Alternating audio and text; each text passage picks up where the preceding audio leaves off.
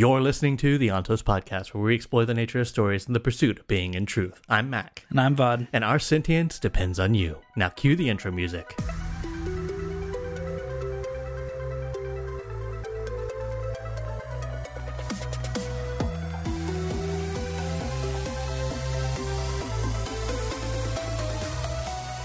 He was born of a humble family, yet married the daughter of a king. He could trade words with the finest of philosophers and had an impressive memory, nearly as good, even as my own. Yet he was not argumentative. He wasn't good at arguing.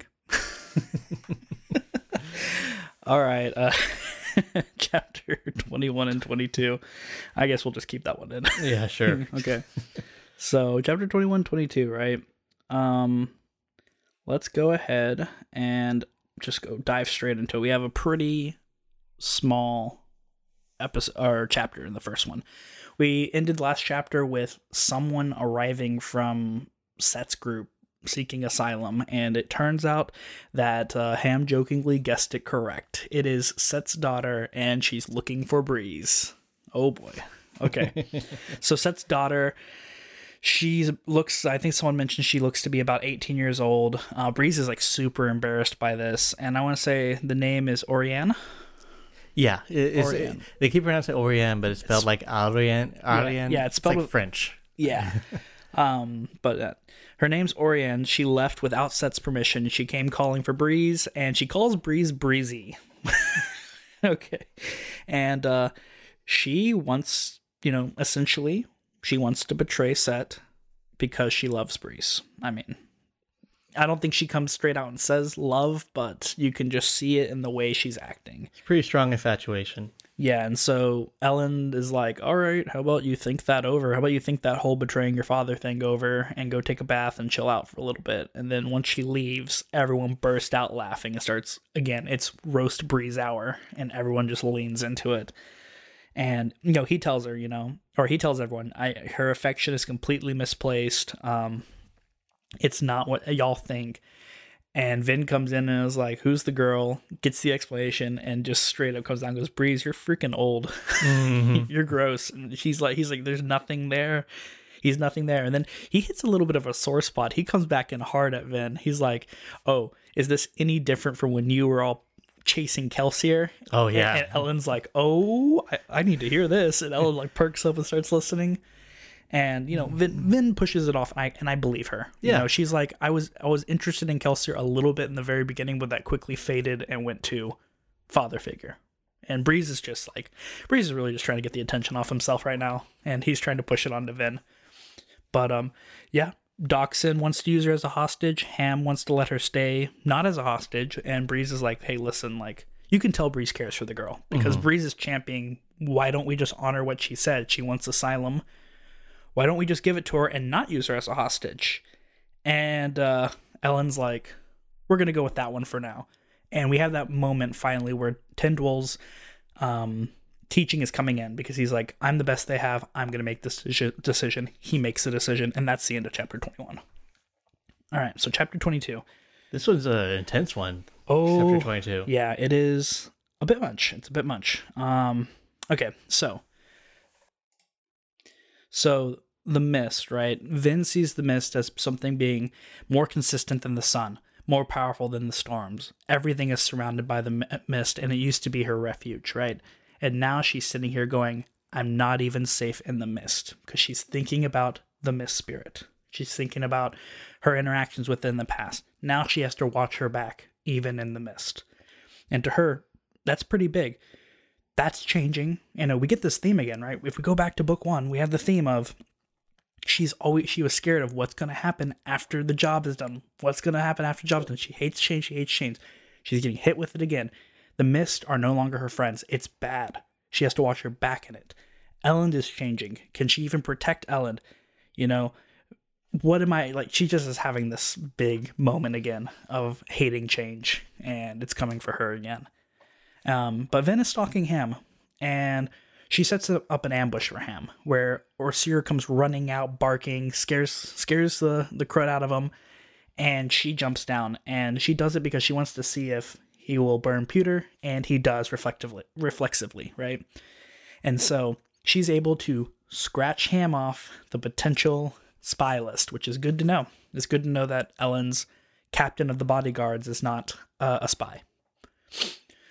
So he's not the imposter, and Vin is telling, they're just talking, and she doesn't let him know why she scared him. She just was like, hey, I scared you, haha. But she goes, I have something serious to tell you, Ham. Like, I'm out of atium. And so, do you have any tips on how to fight a Mistborn with atium without having it yourself? And essentially, Ham's like, overwhelm the Mistborn and put them into a situation where they literally have no way of getting out of it. Even, all futures lead, instead of Doctor Strange holding up 1, he's holding up a big fat 0. It's over. And then the other one is kill him before he uses it. It's like catch him off guard and kill him before he uses it. Essentially, you're stuck. And Vin's like, thanks, Ham, you suck. And just decides to leave, right? And so she leaves that, and she's talking to Orsur, and she's like, Orsur, you never really answered this question. Can Kandra, you said that like when they take over a body, they don't become an Allomancer. Can Kandra just be Allomancers? And Orsur just doesn't answer. He doesn't answer, and she's kind of like iffy on it, and he eventually goes, if you find someone burning a metal, it is not the imposter. And he says it, but really doesn't want to. So it doesn't answer her question directly, but basically he's saying listen, Ham was burning it. It's impossible. He's not the spy. So we kind of get this look into, okay, we've confirmed it too. Kandras cannot be Allomancers. Or use Allomancy. Yeah, just in general. So that's good to know. But Orsur, by giving up this information, decides he's going to go hard on Vin now, and he just says, so can you tell me why you hate me? And Vin's like, you hate Kelsier. And Orsur's like, if you want to command me to believe that, sure. I mean, so this is a really, really, interesting interaction they end up having. It ends up being, so she admits that it's more than that. You knew that Kelsier was, going to kill himself, and you could have told us, we could have done something about it. You just didn't do it. And he essentially says, by the contract, I'm stuck. I can't just do what I want. This is a serious deal. And this is the point when Vin realizes, she's been too hard on him. There's more to this than, what she was, being petty about. And it takes kind of a sharp turn because Orsur's still being very standoffish. And so Vin just tries to relate to him by saying, look, people are pretty bad themselves, and explains to him that, she's had a lot of reason to be being standoffish and hide. And how sometimes you can be really competent and the people that are above you will resent you for that, and they'll see you as dangerous and they'll be scared of you. And Orsur starts saying, yeah, actually that's very relatable, and people are scared of silly things thinking I'm gonna eat them and things like that. And then it gets even worse. And she says, and they hold their power over you and they beat you, which we know happened to Ven. And Orsur essentially confirms, Kandra are beaten, and they're tortured. It's, as he said, it's all the sadism with none of the consequences. Yeah, well, what's holding them back when they know they can beat you to death, and you could be serving them coffee the next morning? It's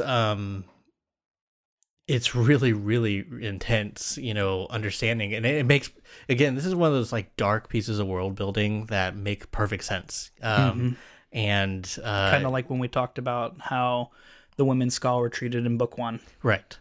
And it makes Vin realize, these, he's felt pain, he's had a hard time too, and they really just start kind of gelling with each other. And then we learn more about Kandra in their history and what happened. How they tried to meld into human society. They tried at one point to just blend in, and they were found out, and they were almost wiped out because everyone would hunt them down. And he said, no person is ever going to see me as anything other than a monster. I'm literally used as a folk tale for children to scare them at the night of the mist wraiths that'll go in and take someone's face and pretend to be them, even though that's not who we are. And this is like you could tell like Orsur's being really, really vulnerable here. He's been nothing but cagey and standoffish from Vin up until now.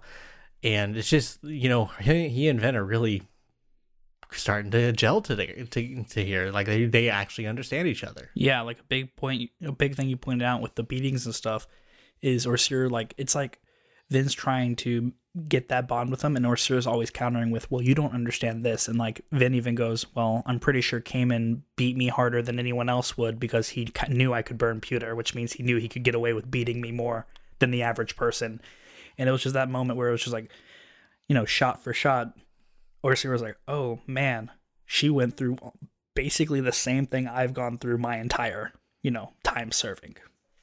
And like you said, they come out with this moment together, and Vin apologizes, and says like, you can accept it or you can't, but I want you to know it's genuine. And, if you want, I'll let you out of your contract. And Ursur's like, you're not the worst person, and I'd rather stay because without a contract, I have to go get another one anyway. I have to serve, I think it was like for 10 years before I'm allowed to rest for 2. And when I'm allowed to rest, I can't leave the Khandra homeland. So we learn a lot about Khandra here. Yeah. Like a whole ton. And Vin again has this moment of, am I a good person? Am I bad? Or am I just here to kill things? Because again, she's like, I know Ellen doesn't want this, but if it were up to me, I would go assassinate the kings right now. I'd go kill Straff. I'd go kill Set right now before the night was done. I think she said like it was almost like Reen was saying it to her, or not saying it to her, but like an impression that he would have. I made a note here because she actually straight up says Reen's voice, and I'm like, oh, it's still there. We haven't heard it yet, but it's still there. And then she senses this allomantic pulse in the distance. She knows the mist spirit is nearby because she can sense it. And for the first time, Orsur actually alerts Vin to something. Tells her someone's nearby because she wasn't focusing. And so she gets ready and she jumps the person, and it's Sazed. And he's here to deliver bad news. And that's the end of chapter 22. So the first chapter was, kind of a little bit of a comedic thing. Everyone talks about Orien the same way as like that girl off like the what was it called, the Princess and the Frog or whatever. I tried to look her up in online, and everyone kept using that character as like this is what they imagine them. Okay. Which imagine being able to share this podcast with people, and imagine giving us a good rating and letting everyone know we exist. We're a small project, and we hope to be less small in the future. We appreciate everyone who's been following us so far. Yes, thank you so much. But I mean, that kind of like spells out where we are with like Breeze and what is adding on the daughter gonna do with the dynamics of the other army. I mean, yeah, this could be good or bad, right? Like she says she wants to portray Set. She says she's here because she's here for Breeze. But all I'm thinking in my head is, oh gosh, if Breeze is actually fond of this girl and Set knows that, is she not one of the perfect spies to come in? Like, even though they know she came from Set's army, she has Breeze's ear, or at least his eye. That's not good. Yeah, I think there's immediately, a bunch of alarms go up with her. Sus. Pink is sus. Pink is sus. Is that still relevant these days? Anyway, and then, we have the whole essentially info dump with Orsur and Khandra, and Orsur, like you mentioned, does something different. Before, he basically had to be told every single little thing to do. Like, Vin actually got onto him about how he didn't even let her know that one of the packages she's been waiting on had been there. And he said, you never commanded me to do it. So, and he was always like really sassy about it. But this time he did something without being told. Just he knew it would be helpful, and so he did it. And that's the thing about Khandra, it seems, or at least Orsur, is like if you don't specifically say it, one, they're really not obligated to do anything about it. But they really like you actually start relating really well to each other here. And I'm gonna assume this is genuine. We don't know anything about Kandra, like what their psychology is like or anything like that. We know that they have to mimic people and things like that. And he could just be feigning this, but I don't think he is, because he's already proven like he doesn't want to really talk to Vin, and he has proven that he's perfectly fine with hiding information. And he's also let Vin talk. There were times when she, in the past previous chapters, where Vin would just be like, this is what I love, this is what I hate, and would just kind of start going on about herself. And he let that happen. And she was just about essentially doing that now. And he interjected and started coming in and being like, yeah, I understand that. And I agree. And yeah, you're right. Like, life is rough. And it's really lonely being a Contra. Yeah, I think the saying that really brought this out is in the book. In the book, he says at one point, "Why do I care?" Oh yeah, he was talking about Kelsier, and she was trying to explain how, like, you could have told us, we could have helped him. Did you not care a thing for him? We were all in this together. And like, he's like, it's the contract. I was following the contract. And he goes, but then he does something, because up to this point, he's always leaned on the contract, right? But then here, he gets a little mouthy and says, "Why would I care if one or another master dies?" And that's when Vin was able to make the connection. Oh, I never thought of it this way. Like, I'm treating him the same way that I was treated. He has every right to hate me. Yep. Yeah. And I mean, and you could tell, like, one of the things we know about Contra psychology, at least, is that, like, he was disgusted with being a dog. He was upset about it. He saw it as an insult. I would say dehumanizing, decongenizing. Decongenizing, yeah. It was it was beneath him, but he had to do it, and so there's at least some sense of pride. There is a sense of being lonely. It seems like Kandra think very much like people. Humans. I was gonna say, I feel like they wouldn't do a very good job if they couldn't. Well, no, but you would think, like, they could be, like, you can see other things in fiction that are, like, think very different than people, but they mimic them very well, right? Very true. And I don't get the sense that he's doing that here, because we've seen how he can be annoyed, how he can be defiant, how he can be, all these other things. So unless he's playing a really, really, really good game, I don't think he's like that. And we haven't really seen something like that from Brandon so far. Yeah. So something else I wanted to point out here, when we were talking about the history of the Kandra, right? He specifically says this. He says, we could have risen up, we could have fought, but the thing that stopped us was you had Allomancers. They were way more powerful than they are now, and they were everywhere. And he seems to be very stuck on this idea of Allomancers being the big issue they have to deal with. And so I'm kind of curious, what's that doing, along with the whole idea of him going, I don't really want to tell you very much about allomancy, or like these abilities with Kandra and stuff, and he's keeping everything pretty close to his chest. I wonder, what could be there with Allomancers specifically. And Vin had even said, he's like, why would Mistborn be a thing? Like, he keeps saying Mistborn, like, why would they be a whatever, but she didn't push him on it, because, he was already opening up right then and there. So she didn't want him to shut up about everything.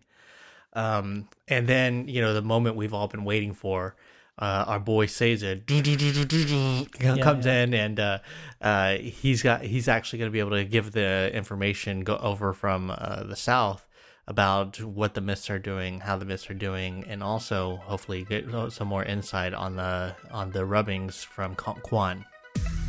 Hey everyone, Vaud here. Please rate our podcast and follow us for regular episodes Monday through Friday. If you enjoy listening, consider subscribing. We are a very small project, so please support us with likes and comments.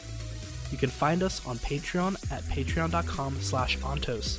That's patreon.com/ONTOS. Thanks again, and remember, our sentience depends on you.